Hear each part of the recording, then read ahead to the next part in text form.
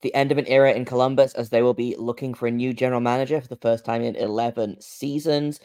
We're looking today on Locked on Blue Jackets at Jarmo Kekalainen's career highlights, his lowlights, his midlights, and we try and figure out just how good was Jarmo Kekalainen in Columbus. You're Locked on Blue Jackets, your daily podcast on the Columbus Blue Jackets, part of the Locked on Podcast Network.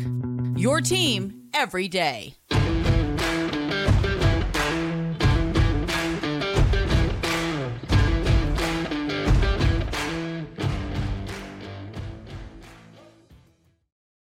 Hello and welcome to Locked on Blue Jackets, part of the Locked on Podcast Network, your team every day. I am, as always, your host, Jay Foster, here to give you the good, the bad, and the ugly of your favorite team and mine, the Columbus Blue Jackets.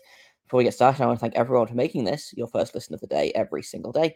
Locked on Blue Jackets is free and available on all podcast platforms and over on YouTube. We are also on Sirius XM, as is the game tomorrow night at 10 p.m. Eastern. Catch every goal of the Jackets hometown broadcast with SiriusXM on the SXM app. Just search Blue Jackets. So this is not the episode that I was planning to record. I had a whole prospect thing, and I was going to maybe talk a little bit about tomorrow's game against the Sharks. But instead of any of that, we're going to be talking about Jarmo Kekalainen today. Fired yesterday by John Davidson, by the ownership group, in what seemed like a move that has been coming for a long time. Honestly, it comes out that John Davidson was having some health issues, so they didn't want to do anything until he got back. But Mike Priest, who runs the business side of the organization, has been putting together a list of general managers. So now that everyone is back and everyone is healthy, it was time for Kekalainen to go, and it's going to be tough to try and put Jarmo Kekalainen's entire career into, one 28-minute episode, but hey, we will do our best here. We're going to start off with the good of Jarmo Kekalainen's career, because I think there's a lot of, and myself included, I've been guilty of this, of recency bias in terms of what Jarmo Kekalainen has actually done for this team. And I think when you look at his tenure as a whole, there is a lot of good in there. It's just very recently, it feels like there's been more bad than good. So again, it makes sense as to why it was time to move on. By the way, there were only two NHL GMs that were longer tenured than Jarmo Kekalainen, Doug Armstrong in St. Louis and Kevin Cheveldayoff in Winnipeg. Everyone else has been in the job way less long than Jarmo Kekalainen. So he had a good run. And all things come to an end. But I want to talk about the good that Jarmo Kekalainen did for this organization, and I think there's a lot of it. If I'm being honest, there was a lot of good that he did. Let's just start off with one of the broad strokes. He's the winningest GM in Blue Jackets history, and I know that there's only been literally 3 general managers in the organization ever, because again, he was there for so long. Who knows what could have been? Doug MacLean was the first GM. Scott Howson, who got fired halfway through the 2012-2013 season, and then Jarmo Kekalainen, and that's who has been here for the last 11 seasons, or part of 12 seasons, I think, if I'm doing my math correctly. The Blue Jackets were not great to begin with, and then they had, I think, 5 playoff appearances with Kekalainen at the helm, which 5 playoff appearances in 11 seasons doesn't sound great, but if you think about the fact that he was only halfway through this season, and he was only halfway through the first season, so really 9 full seasons, I think, and he made the playoffs 5 times. So I'm going to go ahead and give him the credit for that. 4 straight playoff appearances, including I think it was the 2016-17 season, where the Blue Jackets finished 4th in the NHL, had 104 points, and because the Metropolitan Division was a nightmare, they were 3rd in the Metro, came in as the lower seed against Pittsburgh, and we all know what happened there. So I think I'm gonna give him credit for dragging this team to the playoffs. And when you look at kind of the roster as it is now versus the roster then that that Tortorella inherited, basically. His star players were Nick Foligno, who admittedly I love Nick Foligno. There is no Nick Foligno hate on this podcast. Brandon Dubinsky, Matt Calvert, David Savard, like those were the star players. And now this, so he has, I think he has genuinely, and we'll get into like his lowlights in a bit, but he has left this team better than he found it, by a significant amount. He just spent the last kind of season and a half, I think, not trying to, but kind of accidentally undoing all of the hard work that he'd done, which is annoying because he did a lot of really great work, I think. We'll see, I think, in kind of the coming days, we'll probably see some ripple effects from this in the organization. We'll see how the Blue Jackets respond because, they have there's always like a new coach bump, but usually when a GM gets replaced, the team slumps a little bit. I'm really interested to see. I talked about this a little bit in the bonus episode that I did yesterday morning. I'll be interested to see if anything changes in kind of the coaching aspect of this. And again, I someone asked me about this in the comments, and I just wanted to kind of reiterate that I don't think that he was dictating, ice time, and he wasn't dictating like who played and who didn't. But I do wonder how much of it was Kekalainen wanted Babcock to be the coach of this team, and when he was forced to soft fire him or force him to retire, or not retire, to resign is the word I want. I wonder how much of it was going to Vincent and saying, listen, you need to be more of a hard ass on these players, like that's what they need. And because we're seeing a really weird disconnect between what Vincent said before getting the job and then what Vincent has done after getting the job. So I'm going to be really interested to see what happens in the next kind of couple of weeks. But winningest GM in Blue Jackets history for Kekalainen, 5 playoff appearances, including 4 straight.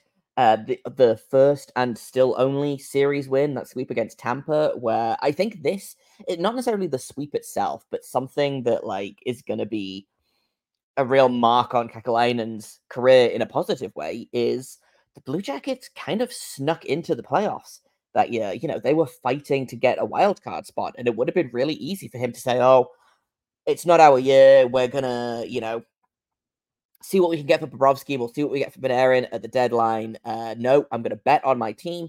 We're gonna sell the immediate future farm for Duchesne. We're gonna bring him in. We're gonna bring in a couple of other pieces, and it paid off. So, like, credit to Jarmo Kekalainen for making a big swing that not a lot of GMs will do, basically ever. And it led to that sweep of Tampa, which, no one was expecting. Everyone was making snide comments about how the Lightning were going to win it in 3 games somehow. And I think he believed in the Blue Jackets, and they rewarded him for that. Speaking of players, he has had 3 straight trades with the Blackhawks where he absolutely fleeced them. So the first one, he got Brandon Saad, who obviously Brandon Saad did not last very long in Columbus, not for any of his own kind of woes or anything. Like, Brandon Saad was a great player for Columbus when he was here. I believe the trade going back the other way was Artem Anisimov, who didn't play very long for Chicago at all. Marco Dano, who ended up going to Winnipeg, I think, and then leaving the league very shortly after. Brandon Saad was great for Columbus. And then a couple of years later, he managed to trade Brandon Saad back to Chicago because they missed him, I guess, in return for Artemi Panarin, who is still one of the best Blue Jackets. He has the best Blue Jackets season in history, which, again, it's a low bar to clear, but he does own that record. He was excellent. No ill will towards Panarin for not wanting to stay. I think a lot of people are mad that he walked in free agency, but, like, they really tried to keep him. I think they tried to keep him harder than any of the other players that hit free agency. Obviously, that was the same offseason that Bobrovsky walked and went to Florida and got $10 million a season for 6 or 8 years. I can never remember. Duchesne went to Nashville and signed a big contract there. They really, really wanted to keep Panarin, and he wanted to play somewhere else. And, like, that's fine. That's not on Kekalainen for not trying hard enough to keep Panarin. I think people always kind of look at losing Panarin as kind of a black mark on Kekalainen's career, but, like, he tried real hard. So that was the second time they fleeced the Blackhawks. I understand why the Blackhawks did what they did. They wanted someone with a long contract under team control. Brad Hazard had been excellent for the Blackhawks before they were forced to trade him for cap reasons. And they didn't think Panarin was going to stick around. And again, he played out the rest of his career in Columbus. He was a great Blue Jacket, and then he went on and has had a great career in New York. The third one was a trade with the Blackhawks not involving Brandon Saad. It was the Seth Jones trade where the Blue Jackets traded Seth Jones, I believe, a fourth-round pick, a first-round pick, and a fourth or a sixth-round pick for a first-round pick, a second-round pick, Adam Boquist, and another first-round pick the year after that. So they flip-flopped first-round picks, which that one ended up becoming Cole Sillinger, I believe. They got Adam Boquist for that. They flipped the second rounder to Carolina and got Jake Bean, and they ended up drafting David Jiricek. So they got basically 4 first-round picks for Seth Jones. That's a really, really nice bit of work. And also, I want to give credit to the first Seth Jones trade as well. And I think because a couple of his trades recently have kind of been a little bit iffy, I think a lot of people forget how good his trades were kind of in his heyday, quote unquote. And that is originally it was Seth Jones for Ryan Johansson, who had been underperforming in Columbus, did not get on well with Tortorella, did not fit into Tortorella's systems. The Blue Jackets needed a legitimate number one defenseman. They got Seth Jones. And again, for his time in Columbus, he was great. He was excellent. Obviously, didn't want to sign long term, wanted out. And they were like, yep, cool, you can go to Chicago and play with your brother, and we'll just fleece the GM of the Blackhawks for the third time in like 5 seasons. It was great. I want to keep talking about Jarmo Kekalainen's highlights for a little bit. There's a couple more trades that I want to look at, and then a free agent signing, and also his drafting history as a whole. So that's what we're going to talk about next here on Locked On Blue Jackets. First, I'm going to tell you guys about eBay Motors. Passion, drive, and patience is what brings home the winning trophy. It's also what keeps your ride or die alive. eBay Motors has everything you need to maintain your vehicle and level it up to peak performance, from superchargers, roof racks, exhaust kits, LED headlights, and more. Whether you are into speed, power, or style, eBay Motors has you covered. They've got over 122 million parts for your number one ride or die, and you're always going to find exactly what you're looking for. And with eBay Guaranteed Fit, your part is guaranteed to fit your ride every single time, or you're going to get your money back. Because with eBay Motors, you're going to burn rubber, not cash. They've got all the parts you need at the prices you want. It's easy to turn your car into the MVP and bring home that win. Keep your ride or die alive. ebaymotors.com. Eligible items only. Exclusions apply. eBay Guaranteed Fit is only available to US customers. Welcome back to Locked On Blue Jackets. We are just going to finish up talking about Jarmo Kekalainen's career highlights in Columbus, because there are a fair amount of them, and honestly, it's taking a little bit longer to get through them than I thought. So maybe we'll do highlights today, we'll do lowlights tomorrow. We'll figure it out. We'll see where we go. I want to finish talking about his trades because we talked a little bit about the Tampa Bay, the Tampa Bay sweep, and how he bet hard on his team to make the playoffs, and they did. Not so. Only a couple of seasons later, I believe the 2021 season, they ended up trading 2 expiring UFAs. They traded a handful of guys that off season, but these are the 2. Oh, not the off season, the trade deadline. These are the 2 big ones. Nick Foligno went to Toronto. I believe they retained a little bit of salary, but they got a first round pick in return for Nick Foligno. They also got a first round pick for David Savard. Now, that is just truly excellent asset management. 2 players that were not going to re-sign in Columbus, probably 2 players that wanted to go and win a cup. Obviously, Foligno probably would have re-signed, I think, but they wanted to do right by him. They said, hey, do you want to go win a cup? And he said, yeah, if you don't mind. Sent him to Toronto, unfortunately, and he was never going to win a cup there, but they got 2 first-round picks back. And again, those first-round picks turned into Cole Sillinger and Corson Ceulemans. Now, Corson Ceulemans is still kind of a question mark. He's a prospect that I'm really interested in. I think Cole Sillinger has really kind of come into his own. Obviously, that was part of the Seth Jones trade. I believe the original pick that belonged to Tampa Bay was Nolan Allen, I believe, the Blackhawks ended up drafting at that position. So they did it again, just some very, very tidy business. And again, knowing that the team was not going to make the playoffs, selling off the pieces and getting, I think, setting the expectations for me anyway. Like that's what I expect every time they trade a player at the deadline. Now I'm like, man, if David Savard got a first round pick, then Jack Roslovic should get a first round pick. And admittedly, Foligno and Savard were both pieces that like other like GMs love defensive defensemen that block shots, and they love heart and soul guys like Foligno that maybe can't skate very well, but damn it, they try. So they were the price was high on those guys anyway. But I'm looking at who's going to be moving in this upcoming trade deadline, and I'm like, they're probably not going to get a first round pick, but they might. Who knows? He has some more questionable trades, kind of more recently, and we're going to talk about them in a little bit.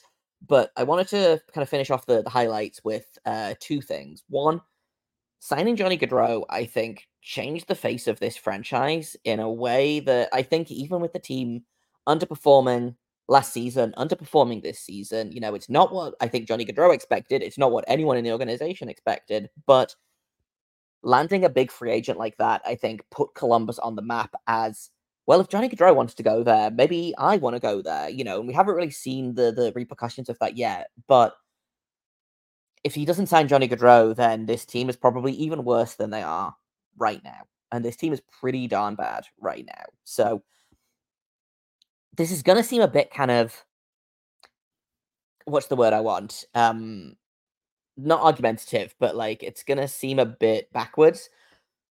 I don't mind the Johnny Gaudreau free agent signing. I know that there was a lot of talk about a lot of talk about oh, he's trying to fast forward the rebuild. Why did he do that? He should have saved his money and been able to keep Oliver Bjorkstrand, blah, blah, blah, blah, blah. I don't mind the Johnny Gaudreau signing. I think because people expected the team last year to be better than they were. They were decimated by injury and just everything that could have gone wrong did go wrong last year. I think this year there was way less expectations. I expected the team to be better than they are, but I wasn't expecting them to make the playoffs the way that I was expecting that last season, So I'm okay with that. I am less okay with, trading futures away to try and fast forward this rebuild, because that's kind of what it felt like with Gaudreau, was he was like, okay, let's get a jump on this rebuild. Let's take a step forward, even if that's a season forward or 2 seasons forward or whatever.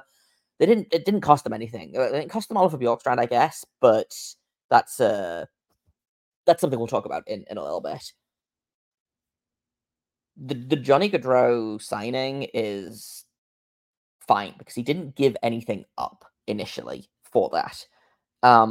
And it was a step forward in a way that made sense because they thought the team was going to keep taking steps forward.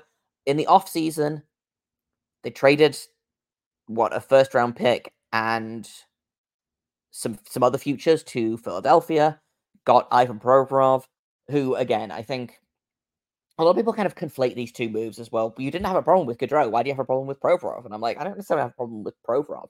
But it didn't make sense to do Provorov and then to also trade for Severson, sign him for 8 seasons when you already have a logjam of defensemen that have, they've spent all season trying to trade them and they haven't been able to. So, like, I don't want to get into the Provorov and the Severson trades right now because we're still kind of talking about the highlights, but this is why Johnny Gaudreau is a highlight to me, because it's a different situation than the Provorov and the Severson trades. I want to finish off talking about his career with drafting. And he's had some misses, but he's had way, way more hits. So let's go ahead and talk about that in just a second here on Locked on Blue Jackets. Our sponsor today is Camino Consulting. How would you like to get to know someone better in an hour than you would in a year? Understanding one another better prevents small misunderstandings from becoming big, ongoing fights. After providing more than 20 years of service to small and mid-sized businesses, helping management groups navigate conflict and onboarding new employees, Camino is offering a digital seminar for families and couples. Did your Valentine's gift of tickets to the game not go over as well as you'd hoped? Get the Couples and Family Online Seminar for 25% off the month of February using the discount code Locked On. Once again, that is discount code LOCKEDON for 25% off for the rest of the month at CaminoConsulting.ca. or mention Locked On when reaching out for a business seminar and receive the first 5 profiles free. Once again, that is discount code Locked On at CaminoConsulting.ca.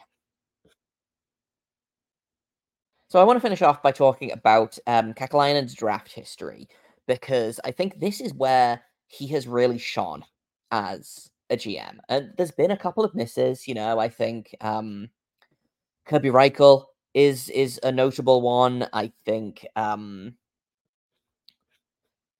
Marco Dano is another one. I think people love to poop all over Sonny Milano. I think he was the one that I think could have been a little bit better. Liam Foodie obviously didn't pan out. I don't think we can blame him for Pierre-Luc Dubois necessarily, although looking back, it would have been great if they'd swung on Matthew Tkachuk instead. But then you look at guys like Igor Chinikov, who no one had heard of, was an overager that not even the experts knew. And he's turned into a really, really good, promising player. I think everyone was kind of surprised by Kent Johnson being picked the 5th overall. I think David Juracek was a slam dunk pick. I like Denton Matejchuk as a pick a lot. Adam Fantilli kind of fell into his lap, but I'm going to go ahead and count that anyway. It's been a good lot of drafting recently, and that's not even getting into like the other guy, like the depth guys. I would say, like getting Luca Pinelli in the 4th round, getting Stanislav Svozil in the 2nd round, Gavin Brindley in the 2nd round. Sorry, Svozil was a 3rd round pick. Sergei Ivanov in the 5th round. He's looking like he's going to turn into a really great goalie. James Malatesta, 5th round. Luca Del Bel Belouz, 2nd round. Like, I could keep going on and on and on. Like, Dmitry Vronkov, 4th round pick. Kromachenko, 2nd round pick. Trey Fuxolansky, 7th round pick. There's just been a lot of really, really sneakily great drafting. And obviously, a lot of these guys are so new that it's hard to really kind of say whether they were great draft picks or not. But the early returns on a lot of these players are looking really, really great. And I think that's what the Blue Jackets are going to miss more than anything else that Kekalainen does. I think they're going to miss the drafting, because that was really, really where his strength lay as a GM. Part of that is he built an excellent drafting department. I think Vili Siren had done an excellent job as the European head of scouting. I think we'll see, obviously, in the offseason whether there's significant turnover, whether Jarmo Kekalainen goes somewhere else, whether he takes staff with him, who knows. But that's what I think is going to be really interesting, is not necessarily the trades that are going to happen, not necessarily the contracts that are going to happen. Obviously, there's a lot of RFAs that need to be given a significant amount of money. Kent Johnson is up. Cole Sillinger is up. Igor Chinikov is up. Like, all of these guys need paying. But I think more interesting than that is going to be what happens at the draft this summer. Blue Jackets are probably going to be drafting in the top 5, maybe in the top 3 if things continue to go south. Which there's some great players there. It's going to be hard to miss if you're drafting in the top 3 to 5 players. But after that, that's what I'm going to be looking at is, okay, they get a second first round pick. Who are they going to target with that? Who are they targeting in the early 2nd round in that kind of that 34 to 36 range, the Gavin Brindley range, for example? What's the draft going to look like? And I think without Kekalainen, I think the draft looks weaker, honestly. Because I think that was genuinely his biggest. I've said this, about 17 times in this segment, but I do genuinely think that his drafting was his biggest strength, and that's what this team is going to miss. Because ultimately, I think Jarmo Kekalainen, he left the team better than he found it. Admittedly, the team that he inherited in 2013 was miserable. Like I said, his star players were Brandon Dubinsky, who just come over from New York, and like 17-year-old Cam Atkinson, or however old he was. Like in the 2013-2014 roster was just god awful. Like, I'm looking at it now. Their leading scorer was Ryan Johansson with 63 points. 2nd place, James Wisniewski. 3rd place, Brandon Dubinsky. Cam Atkinson, Adam Anisimov, Nick Foligno, RJ Amberger, Mark Letestu. Like, these are the names that are that he was working with. So he inherited a truly terrible team. And you look at that roster versus the roster that he's put together now, and there's some misses, in this roster. You know, I think we can argue all day about whether Provorov is a good player or a bad player on this team. We can argue about Maslikin. We can argue about the usefulness of Eric Branson, like Mathieu Olivier. But you look at the pieces that he's added. You look at, Johnny Gaudreau. You look at the young players: Fantilli, Johnson, Sillinger, Voronkov, Marchenko, Chinikov, Boquist, Bean, who's having quite a good season. Borensky, who was a Kekalainen draft pick. And he did a pretty good job building this team. And I do think his fatal flaw was impatience. I don't know whether it was pressure from above or whether it was impatience of his own sort or what, but it really did feel like he could have maybe kept his job a little bit longer had he not been a little bit too impatient, made a few too many moves too soon. And again, the team is kind of in the same place it was 2 seasons ago. And in trying to speed up the rebuild, what he's done is actually kind of press pause on it. So now they've got to start it all over. Not start all over again because they've picked up a lot of really great pieces. But in the 2021 draft, or the 2022 draft, excuse me, the Johnson, the Johnson, Sillinger, Kuhlman's draft, it feels like the team is right back there in terms of how long it's going to be before they start contending. My webcam fell over. It's fine. And it's tough to put that on Kekalainen, but ultimately, like that's what I'm doing is I'm putting the it's impatience. That's what it was. Whether it was he felt like his job was in danger, he rushed to try and save it. Obviously, didn't work out. And now we'll never know what would have happened if he hadn't made these moves. Would the team have still been bad? Probably, but it would probably have been in slightly better shape than it is right now. I didn't get to any of his lowlights, so I guess that's going to be tomorrow's episode. Again, I wanted to do a preview of the Sharks game, but hey, we're going to just keep talking about Jarmo Kekalainen. I want to talk about the Elvis Merzlikins contract. I want to talk about the hiring of Mike Babcock. I want to talk a little bit more about the impatience, his refusal to rebuild. I want to talk about some other trades, some other hirings, things like that. That's going to be tomorrow's episode of Locked On Blue Jackets. Thank you for listening to today's episode, making it your first listen of the day every single day. Locked On Blue Jackets is free and available on all podcast platforms. We are on YouTube and we are on SiriusXM. Thank you for listening once again. I've been Jay Foster. You can find me on Twitter at _Jacob Foster, JAKOBFORSTER. You can find the show at LO_Blue Jackets. If you have comments, questions, criticisms, email me at lockedonbluejackets@gmail.com. And until tomorrow, make sure you stay locked on.